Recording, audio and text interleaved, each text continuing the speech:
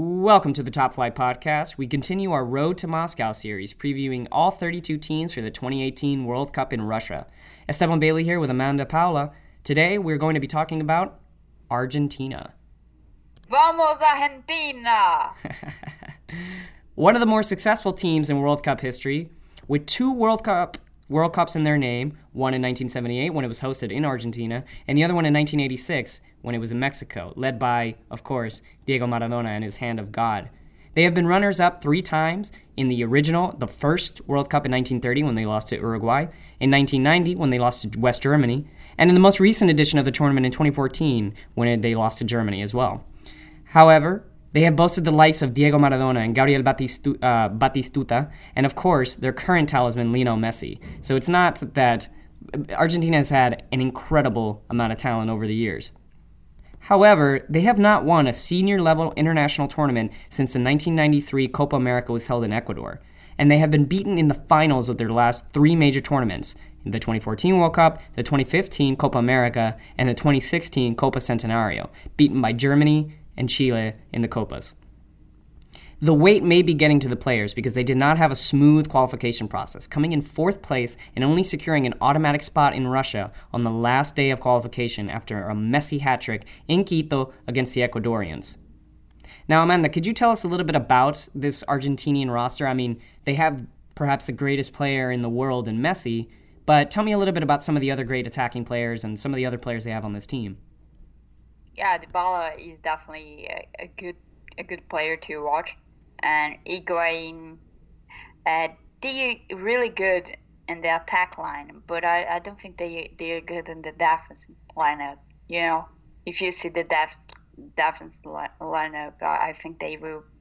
You know, that's the problem of the Argentina side, because they do have good players in the middle and in the attack lineup, but in the defense line they are totally disaster. Yeah, I mean, it's crazy because they're basically relying on Javier Mascherano, who plays in China now, Nicolas Otamendi, who, while a champion of Man City, he has been a little bit up and down. I mean, it is interesting because, as we saw in the March 2018 friendlies, they were comprehensively defeated by the Spanish national team. It was not pretty. It was 6-1 in Madrid. Truly just a kind of terrifying prospect if you're an Argentina fan because, they had no answer for the midfield. You can have all the attacking talent in the world, but if your best midfielder is Eva Banega or Lucas Biglia or Giovanni Lo Celso, that's not exactly the kind of midfield you want to go against Spain or Germany or even Brazil or France. We know that Argentina has Messi. We know that they have Higuain. We know they have Dybala. They have some of the best attackers in the whole world. All these attackers would make the starting 11 for almost every team on planet Earth. But Sampaoli, the new coach that was appointed last year, has not been able to find the right system, the right players to get this balance right. What do you think Argentina is going to need to do at this World Cup in order to be successful?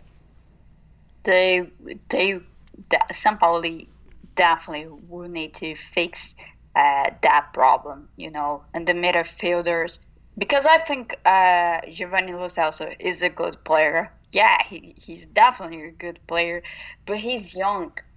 So to play as an Argentinian player in the World Cup, you have to have experience, but he doesn't have experience at all. He start to play as one of the 11 men in PSG a year ago. I think it was only 6 months ago he started to play at PSG in the 11 man. So I think he doesn't have experience at all. And I think this is the problem for Argentina, because I think he's the most talented player in the middle, but at the same time, he doesn't have experience to, be a maestro for the team, So that's the problem. And if the defense, I think he'll need to put some energy like he did in Chile, Yeah, to be actually, let's talk a more. little bit about Sampaoli because he was the manager of the Chilean national team for a little while. He took them to the 2014 World Cup where they surprised the whole world by coming in second place by defeating the Spanish national team, the reigning world champions at the time. That was a team that included Alexis Sanchez and Arturo Vidal amongst a plethora of other really talented players. But his style, at least from what we've seen from Chile and what we've seen from from his time at Sevilla, is that of counter-pressing and free-flowing football, that you must play with 110% the whole time. You have to attack the other team, and if the other team cannot have possession, then you can always force them into mistakes and get scoring goals. Now, that seems like a match made in heaven with this Argentinian team, especially with a player like Messi, who, if you give him the ball in the final third, things are going to happen, more so than with almost any other player in the world. He is an incredible creator and an incredible finisher. But as you said, the midfield and the defense are a work in progress, and we're not sure that he's going to have enough time to make this team into a balanced squad by June 14th or whenever when his team starts to play in the World Cup.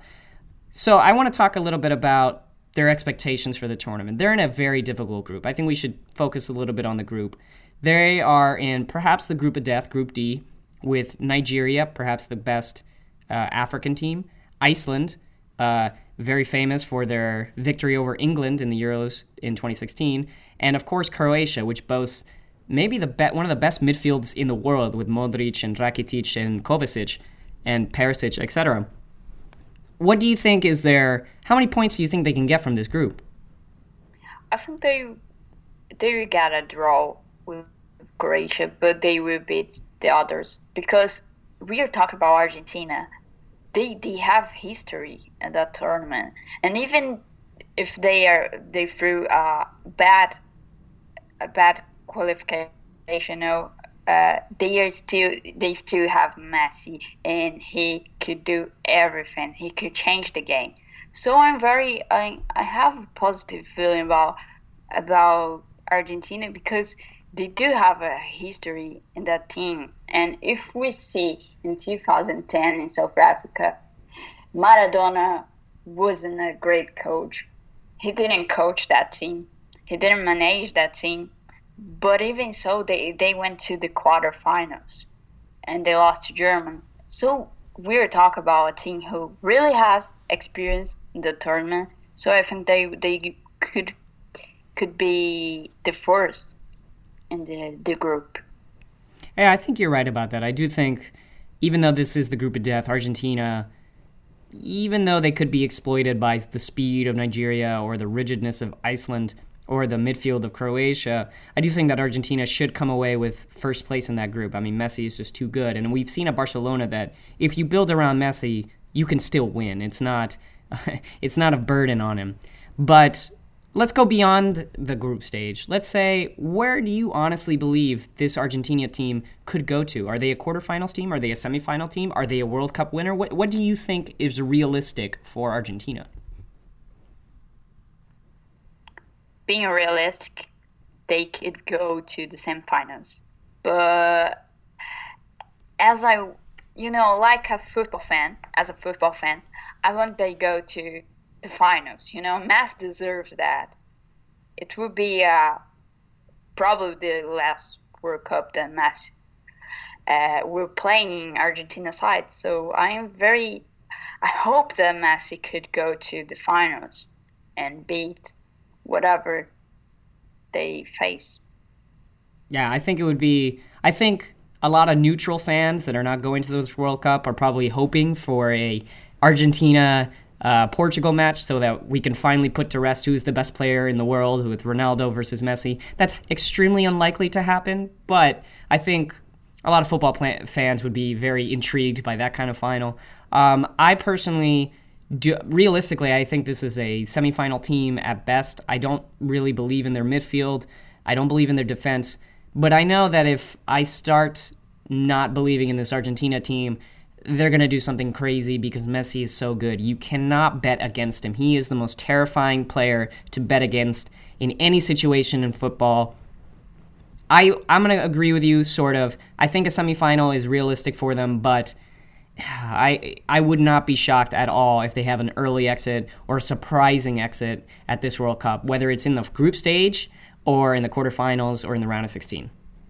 Yeah, and we need to remember that Argentina didn't they didn't had a great job in the last two World Cups when they got qualified to the World Cup. But when they went to the World Cup, they did a really good job. So I think it could repeat. Yeah, that makes sense. Not? Yeah, it is true. They have had tough qualification periods before the World Cup, but then, as we saw last time around in 2014, they made the final. So we can't count this team out. You're right.